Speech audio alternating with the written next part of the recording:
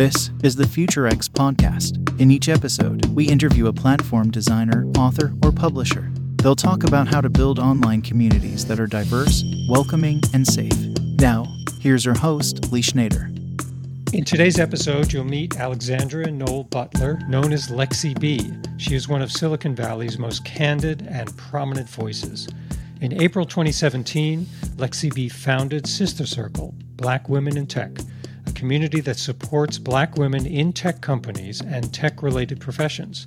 Sista Circle has partnered with organizations such as Phenomenally, Instagram, YouTube, LinkedIn, and Slack. We're going to talk about building communities, checking privilege that involves race, gender, and knowledge, and why social change requires inner work. Lexi B, welcome to the show. Thank you. Thank you for having me. So in doing the research for this, I was checking out the membership of Sista Circle, and it kept going up. Every time I read a new article, now it's up to 15,000 plus members. And in the past, you've been asked, like, what makes it different? Why is it different? So why is it different, and why is it attracting so much attention? I think for a few reasons. I think that when I created it, I did not seek to create a community of solidarity. I seeked to find selfish and personal meaning in my own career. So when I first made this little Facebook group that's now this huge thing, it came from a place of, I need a Black woman who is higher ranking than me to help me navigate certain things in my job. I've always been in the tech industry, and I was in my late 20s, kind of in this crossroads where you know the actual job, right? And now you're learning how to play with the job. You're learning these transferable and strategic skills. You're learning how to say what needs to be said without directly saying it. You're learning the political game at work. And so I was at a place in my career where I had the job down. I have these opportunities to be more political at work, to learn how to say certain things to get what I need. I was working with senior leadership. And so how you talk to the head of policy and how you tell the head of policy or the head of legal or the head of finance, hey, you didn't do what I needed you to do. And because you didn't do it, we're now 15 days late. You say it differently than you would to a mid-level person in finance, right? And so I was yearning for that attention and that mentorship from someone who looked like me to help. And so that's how it started. I said, I just want to have brunch with some people. And what happened at that brunch was, and I distinctly remember it, in Berkeley at Rick and Ann's, which is a great brunch spot for folks who don't know, was that 25 women showed up. And so it instantly became more than me. And to watch these women interact and get cell phone numbers and talk about the things they were going through at work, some things that I was not going through and some things that I was going through, this idea came about and said, so what does it look like for all Black women around the world to somehow be connected professionally so we can talk about the things that we can't talk about at work? And what does it look like to be authentically myself in this space in order to encourage others to be authentically themselves? And I think that's what makes it unique. I am, to a fault, my most candid and unapologetic version of myself in this community. And I do that because I want others to be the same way. Now, does that happen because of the safety factor, if that's the right word, or that you're unapologetically Black, that it's a group of Black women? It is what it is, and that's where you're at with it. How much is that a factor in it? I think a mix of both. First and foremost, we are an unapologetically Black group. I remember when I first started the group and I had people who were not Black that were like, can I come? And I would say no. And to get their responses, to get their body language, where I would say it's a space for Black women. If you are not a Black woman, if you do not identify as a Black non-binary femme person, this is not for you. And I can still love you and you can still love me. And so I think putting my foot down from the beginning, as well as having a plethora of phenomenal Black women leaders who also supported that mission. So every time I felt very scared to go to a CEO of a company and say, the answer is no. You can't bring the head of your recruiting team, who happens to be a white woman, into this group. just being affirmed by those other Black women behind me. And they were like, it's cool. Not everybody's going to like you. Safety is also a big thing. I put a lot of effort into making sure the space is very safe. And the good news with the safety is that all of us put a lot of effort into making sure it's safe. I get texts, Slacks, pings, DMs, all types of things, all types throughout the night and throughout the day of people saying, I don't know if this post is safe. And so we're always constantly having conversation about safety. And I always tell people that Black is not a monolith. And that's the beauty of Blackness and Black womanhood. And there have been times where I've had to lovingly escort people out of the group because they were violating the safety. When you can have the courage to tell people that their behavior and their tone is making this place unsafe. So either A, they need to change their behavior, or B, they don't have to be at this party. I think that helps your community as well. So standing on that safety rule. How does the group get together the most and the most effectively? Because those can be differently. Those can be different. I'll take you through a journey. So pre-COVID, we would actually get together before it really became an organization. It was very like a grassroots movement. We would get together at restaurants. I would call a restaurant and say, how big of a reservation can I get? Right? I remember in our first summer, we did Soul Cycle classes every Sunday. And so imagine a Soul Cycle class with 45 bikes in it, and it'd be 45 Black women, which was great. And then we go to the smoothie shop next door and grab smoothies. And then we started being more strategic. So I started connecting with tech companies and saying like, hey, what would it look like for us to partner? And we put on events. And so we had this phenomenal creative director named Isa Cespedes, who I started working with. And I said, Isa, if I bring on a tech company and they give me $20,000 to put on an event, I want you to make it the Blackest that it can be. Because Black women, we are systemically, we're always in spaces that are not built for us. When I brought Isa on, I said, I want your job to be to use this partnership to create a space for Black women. So when these women walk in the doors, they really feel like, oh, this was intentionally created for me.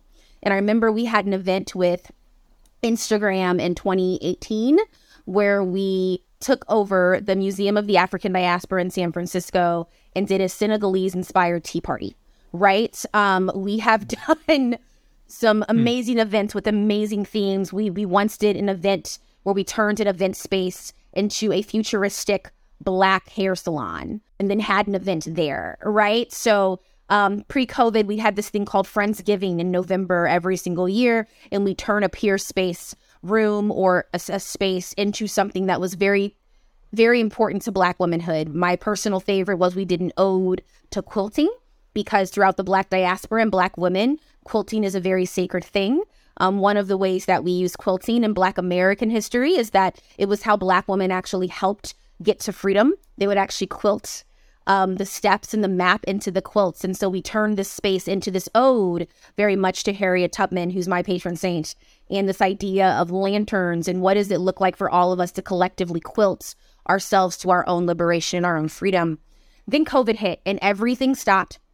And so we had to reassess and we started meeting collectively online. And I thought that during COVID, this is a wonderful time for people to actually start using our platform for speaking engagements. Lee, I think that part of career development and professional development is just have a brand. You can be really good at your job, and if nobody knows it, does it matter? And I learned that early on in my career. So we started asking the women to apply for these monthly slots to teach other women something. And then they can use that recording and use that messaging on their platforms to really announce them as a speaker. And we did that a lot during COVID. And now that even though COVID is still rampant, because some people think it's not, we are starting to look at what does it look like to come back in person and start bringing our collective back in smaller groups, in more intimate groups, because since we are 15,000 people and Black womanhood is not a monolith, we have women from all different sides of the spectrum, new to tech executives, Boston, Madagascar. And so we're currently in talks with a few companies of what does it look like to start our own insulated circles of, oh, here are the junior product managers, or here are the senior DevOps engineers, however we can cut all these identities. And so people can still feel like they're in community and have wonderful conversations, but it also be very intimate and people can still build relationships, right? Yeah. The power of it is really clear. And I wanted to come at this from a slightly different direction, which is how does a group of women in tech act different, meet differently than a group of men in tech? Because clearly more is going on. There's a lot of knowledge sharing and there's a lot of, information sharing, but there's another layer here that I wanted you to perhaps speak to. Yeah, that's a wonderful question. I think that everyone is different than everyone. I think that if we're going to really answer that question, it's twofolded. It's understanding that women and non-binary femme folk are different than men, and that's what actually makes us great, right? Men are different than women, and that's what makes men great. And so honoring those differences, I think, is very, very important. As a person who's not a man, I can only, and does not identify as a man, I can only speak to my observation of men and how men interact. And I do think that unfortunately we live in a society where many times men are not given the space to be vulnerable and not given the space to be open, not given the space to actually speak about the emotional issues that are happening that affect the day-to-day. Every time that I'm in a space with women, with queer people, with non-binary folks, I am allowed to, especially Black folks and brown folks, I am allowed to be all the things that I am and not be diminished for that and not be crucified for that, because the people in the room are aware that all of these layers that I am actually directly affect what's happening at work.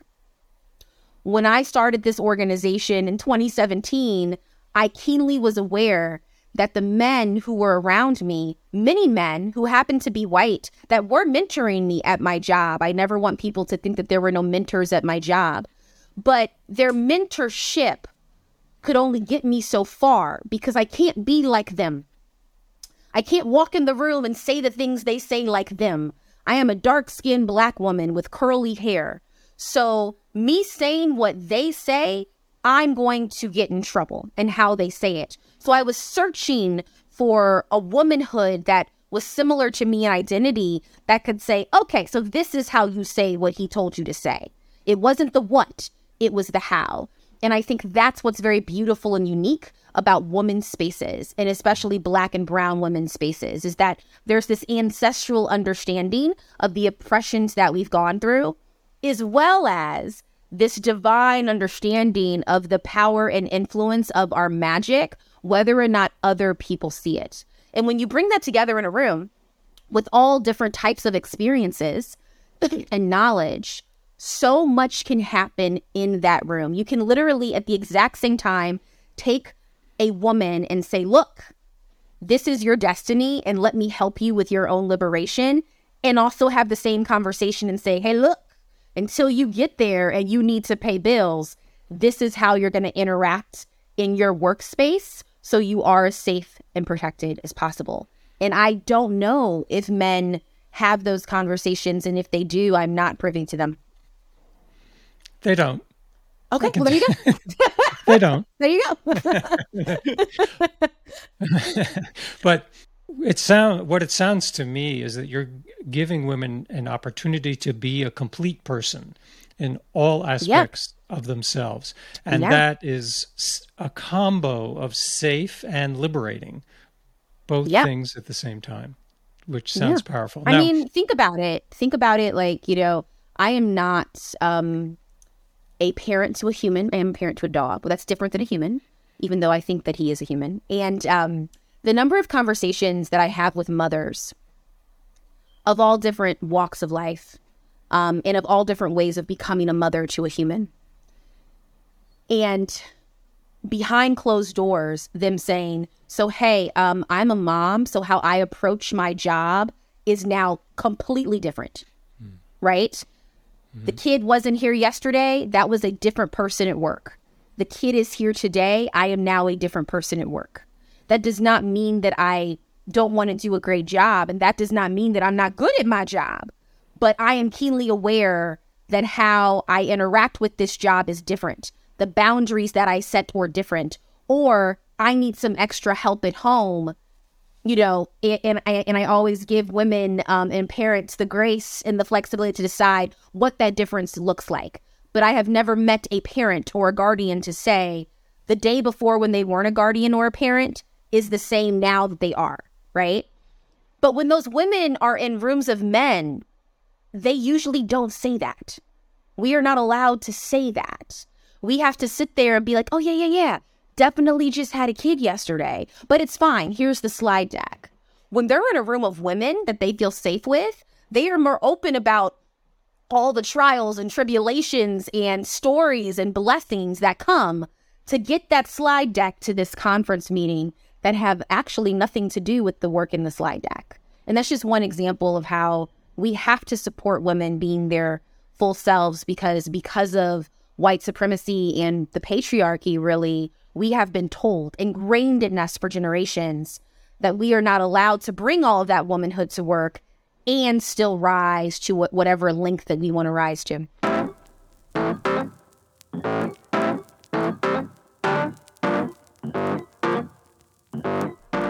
Let's talk a minute about checking privilege. Yeah. Now, our listeners have heard and know about, I assume, when we talk about checking privilege, we're talking about gender privileges, racial privileges, historical privileges, but you gave a talk, I'm going to look at my notes here to get it right. Everyone is a freedom fighter, how to build equity in the workplace. And one of the things that has come up when I was reading up about you and some of my early learning about you is that there's also an institutional privilege in the workplace, that the people who have been there at that job, at that company for a while, they know stuff, and they know about negotiating, they know about stock options, they know about things that maybe a newer person wouldn't know, and maybe more maliciously would be kept from. Yeah. So could you talk a bit about what do we do about that? When we talk about checking privilege, we're talking about a big array of things, really. Yes. So I think that people do not leave companies or organizations because the Black History Month food was salty. People do not leave because the Pride programming was horrible or because the Women's Month, t-shirt design was whack. I have never heard anyone tell me they have left a company because of performative things like that.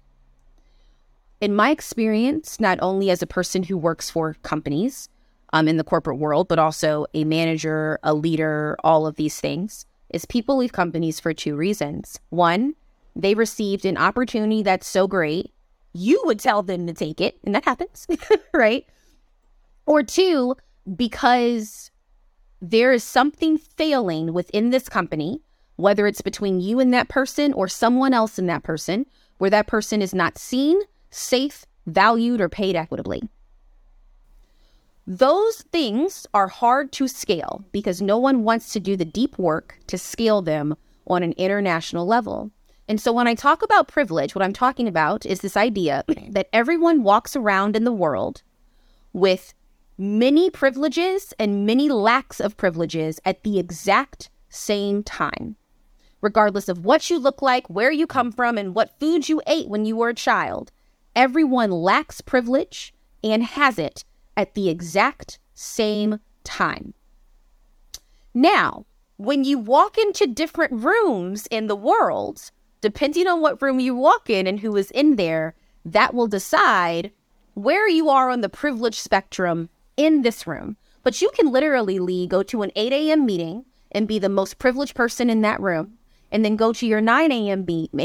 meeting and be the least privileged person in that room. And so in this talk, what I'm talking about is we have to identify what privilege is. And privileges, 95% of the time, are these layers of our identity that we did not ask for. So yes, race. Yes, gender. Yes, sexual orientation. But can I offer you ableism? Can I also offer you nationality? Can I also ask you, have you ever wanted for food at any time of your life? Did you grow up with parents that said you could be anything you wanted to be? Did you grow up in a household where there was more than one human, adult human, to care for you, because research does show that having multiple adults care and provide for you makes it easier on the adults, but also makes it easier on you, because raising a human is hard, right? Did you grow up in an environment where people were not trying to stop you from getting an education? What type of education did you get, whether or not you opted into that? Did you grow up in a house where you did not have to pay for college, or you don't have any college debt, right? Did you grow up in a house where the guardians and the parents in the home, regardless of what job they had, they were connected to people that had jobs that you say you wanted to have? So if you said at 5 years old, I want to be a doctor, regardless if the guardians in the home were doctors, did they have friends that were, and you could go hang out at a hospital. And at 5, 6, 7 years old, you could literally see what you said you wanted to be. And even if you didn't grow up and be a doctor, you got to physically perform and behave and be like, oh, yeah, don't want to do that. Or maybe now you're a neurosurgeon, and your earliest memories of understanding the hospital is you being 5 years old watching a doctor. A whole lot of doctors don't have that privilege, even though they became doctors, right? And so my point is that we have to understand all of our privileges and all of our lack of privilege. Because when you understand all the layers of your privilege that affect your professional work, then you also understand how you can use that privilege to help somebody else in a 30-second period, in a moment, in a quarter, because you can find out, oh, they don't have that privilege, but I do. Oh, wait, I'm the most powerful person in this conference room right now. So if I say, hey, Lee, I would like you to present at the next meeting, I can do that because I own the invite. And no one can say that I can't, right? Mm. If I'm the one that owns the meeting invite and I'm noticing that you are always late, I can come to you and say, yo, fam, like you're always late. And you can say, yeah, because I have another meeting, but I want to be here. If I need you in that meeting, Lee, I can just move the meeting time because that's my privilege, right? And it's moments like that that make your experience and work better because somebody's coming to you or many people are coming to you and saying, hey, let me help you out for 2 seconds. You understanding your lack of privilege, that gives you empathy. Because if you can remember the times that you lacked privilege, then you can also remember the times when you wanted someone to look at you so badly and offer you some for a few seconds. So that's what that's about. And this anticipates my next question, which is about connections. Yeah. And these bubbles and circles that we're all in. You mentioned the example of, say, a kid wants to become a doctor and the caregivers, parents, guardians, they have access to doctors or hospitals. But there are many people who won't have that. You know, when I'm looking for a job in my younger career days, I had lots of access to people in media because my dad worked in media. So, you know, he could literally make a call. Didn't always get me the job, but it got me in the room. Yeah. And privilege at work. So there's a cycle there and a bubble. How do we stop that? Or how do we make that so it doesn't limit people? Yes, I think 1, the people in power have to recognize these privilege layers. And 2, the people in power must give people who don't have those privileges a chance. I am a product of people giving me chances. To be very transparent and check my privilege, my dad's a doctor. That's why I used that example. So I was the kid growing up where I had access to shadow doctors and he was trying so hard to make me one. And I was like, I don't want to do this, right? I was that kid.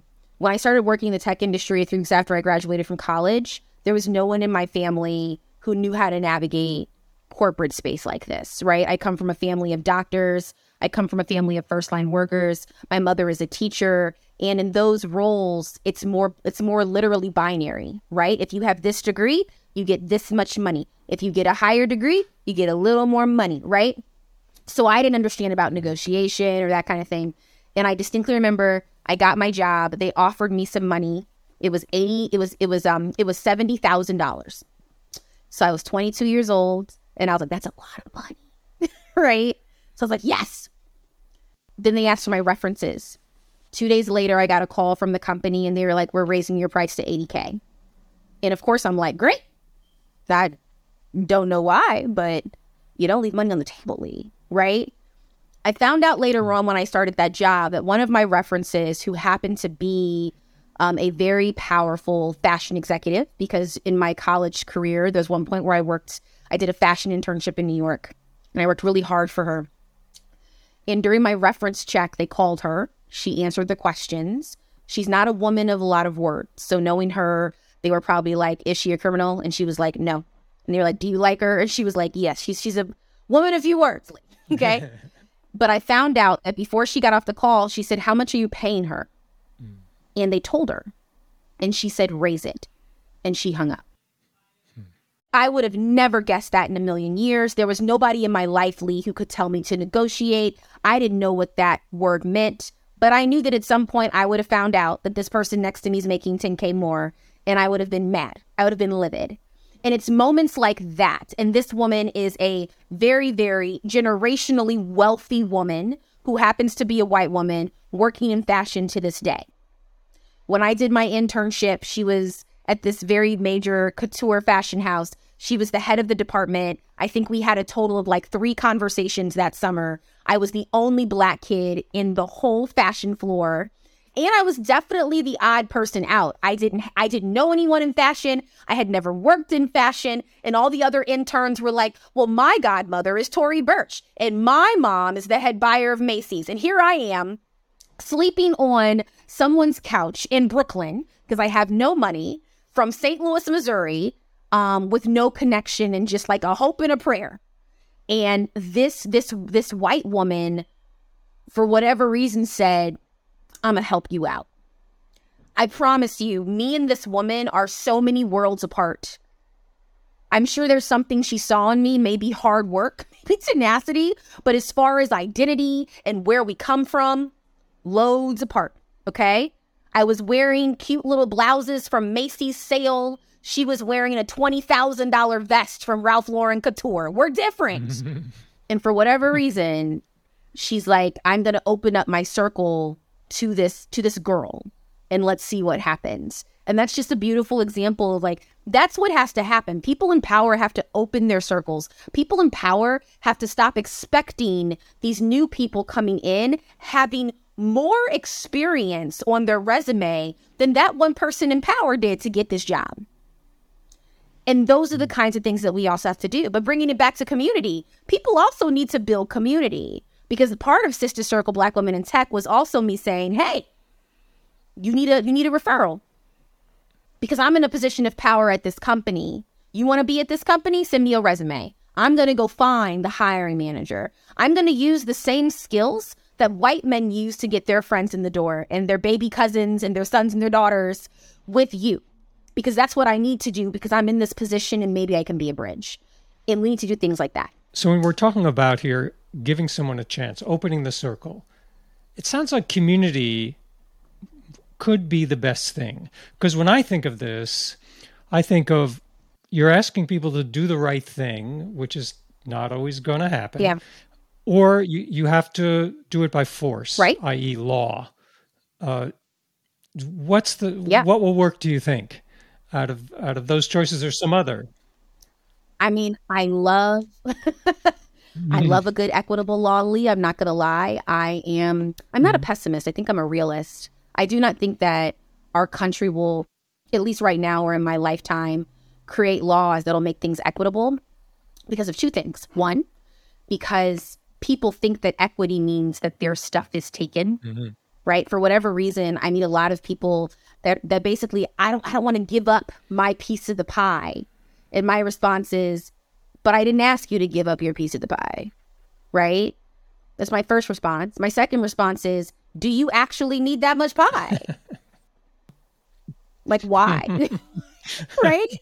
And I don't know if people in Western society are really ready to come to terms with that, especially in a country that we have to honor, because history is what is the truth. This country, the modern version of this country was built on the inequity of a whole lot of people, was built on the dehumanization of a whole lot of people, and not just my people, a whole lot of people. And so it's interesting when I hear these talks and these debates about what policies we can make. I fully support policy change. I fully support constitutional change to require people to be equitable. My question is, how do you do that in a space that was built on the dehumanization of others to build this capitalist conglomerate? And no one has yet to be able to answer that question. So unless the highest ranking people in power are deciding to actively be like, you know what? I don't need all this pie. Let me give you a slice, right? How is that going to work? And my response is, I don't know. And as pessimistic as it sounds, I don't know if it can until we have this reckoning and realization how we got here. And how we got here was taking the pie from a lot of people forcibly, right? Violently, just being like, you can't have any of this. So in order for us to be equitable and start from zero, we're going to have to give some of that back. And also, we're going to have to acknowledge that that violence happened. And we don't want to do that yet, Lee. To get this going requires inner work. Social change, social justice means inner work. So what does that look like for you? And what do you think, if I were to ask you, well, what inner work, what do you mean? What should I be doing? What would you say? I think the first inner work, going back to privilege, is you really have to understand you. You know, I always tell people the best work you can do in the movement of social justice is first to go to therapy and figure out your ish. Figure out your trauma. Figure out why you act the way you do. Figure out why you respond to things the way you do. You have to really unlearn and relearn how to show up in the world as your authentic and equitable self, right? As you do that work, you're going to start really unfolding and finding, okay, so these are the ways that I can help people. At least that was my journey, right? As I always tell folks, like, I think people assume a lot of things about me because of what I look like. And while some of those assumptions are really accurate, some of those are actually not. I think that I'm a very privileged person in this world. And I say that loudly and proudly as part of the Black liberation movement, to understand that not all Black people lack all of these privileges. Now, we do have a foundational lack of privilege that we're not white, and white supremacy is real. But I went to private schools growing up. I grew up middle class. I went to Stanford University. So I'm keenly aware of my privilege at all points in time. I'm keenly aware that many times I will get job interviews because it says Stanford, which is weird to me because I'm like, you don't even know anything about me. But I'm not stupid. I'm aware of that, right? And people can take that as they will, which is why when people interview with me, I'm the one who's like, I don't care if you went to college. Can you do this work? Can you be taught? That is inner work with me. And so I think the first step is everyone needs to do their own inner work. Most people don't want to do that inner work because that requires you to look in the mirror and figure out your own demons. And then the second step is to walk into discomfort and walk into rooms with people who are different than you and say, how can I help? You tell me how I can help, and or you allow me to sit and hear your story without judgment, and then I can tell you how I can help. Because remember, Lee, a lot of people sometimes, including myself in many parts of my life, I'm like, I need help. And then people are like, what do you need? I'm like, I don't know. Just do something, right? And I think we've all been there. And so I always tell folks, I don't want you to be an ally. I want you to be a freedom fighter. Do your own work. And that work's going to take you to a place where you have no problem walking into a room of people that are different from you and just saying, A, do you know how I can help? Cool. What do I got to do? And do it. B, oh, you don't know how I can help. Bet. That's a human response. Do you mind if I either A, learn about you and get to know you? Because maybe through you storytelling to me, I could possibly be like, oh, I think I can help with that. Or do you mind taking my number? And when you have figured out, when you've done your work and you've figured out, hey, I think Lee could do this, will you call me? That's something very powerful that I think we don't do. That's that human connection that we don't do because I think people are afraid to build those, relationships and build that bridge, because if you do, then you're going to start walking and acting different in the world. And that can be scary. Mm-hmm. Yeah. Mm-hmm. Now, I don't want this to get away from us and end today without mentioning you have a weekly live LinkedIn audio show called Live Coffee Chats with Lexi B. So tell us about that. That came about in November 22. Again, checking my privilege. I started really having conversations with myself and other people. And I recognized that one of the privileges that I received throughout my career building is I've always found myself in situations where I had phenomenal leaders that felt comfortable telling me the truth, right? There is this world of, the Google, and you can buy a book on thought leadership of how to be a great leader, how to have hard conversations, how to be more vocal at work. And those books, many of them are fabulous, so I'm not knocking them. How I learned to do my job, and not also just do my job, but just how to interact in the workspace. Those transferable under-table skills, which in my opinion, that's what gets you promoted. We can teach anyone how to do the actual job. I need you to understand how to navigate this space. Is because I was always around people who I could learn from. Every company that I've been at, every internship that I've been at, there were a whole lot of people that were oppressing me. And there was always somebody or a few people who were like, okay, so I'm going to pull you into a room and I'm going to tell you this is how we get this done. Forget what they all say, right? Okay, I'm going to pull you into a room and I'm going to explain to you exactly what happened in this meeting. Because you need to understand who has the power in the meeting. And it's not the VP sitting there. No one cares about that person, Lexi. It's this person and this is why. And I'm like, oh, just taking notes. And so I wanted to figure out a way, how can I scale that? And how can I have these conversations with phenomenal leaders around the world who are willing to have a real, candid conversation about the lesson? And growing up, for me, it was always having a meal with someone, having a coffee with someone, or having a happy hour drink with someone after. And so I'm trying to do that. So that's what the show is. It's every week with a leader talking about a lesson that they want to talk about. I know this coming week, it's about how to retain top talent. And I'm very excited with this human who's very open and honest about this is how you actually keep top talent. And hey, top talent, this is how you see these red flags when you need to go, right? Mm-hmm. And let's have those conversations more publicly to help people navigate their career. Yeah. So how do people find that, and how do people find you?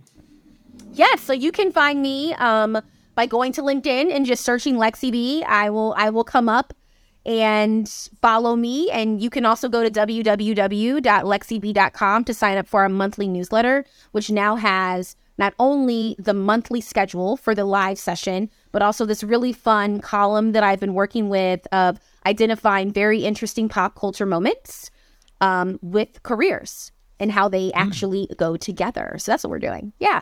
That sounds great. Wow. Yeah.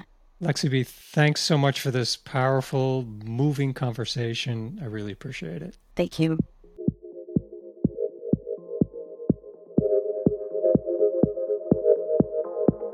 Thanks for joining us on the Future X podcast.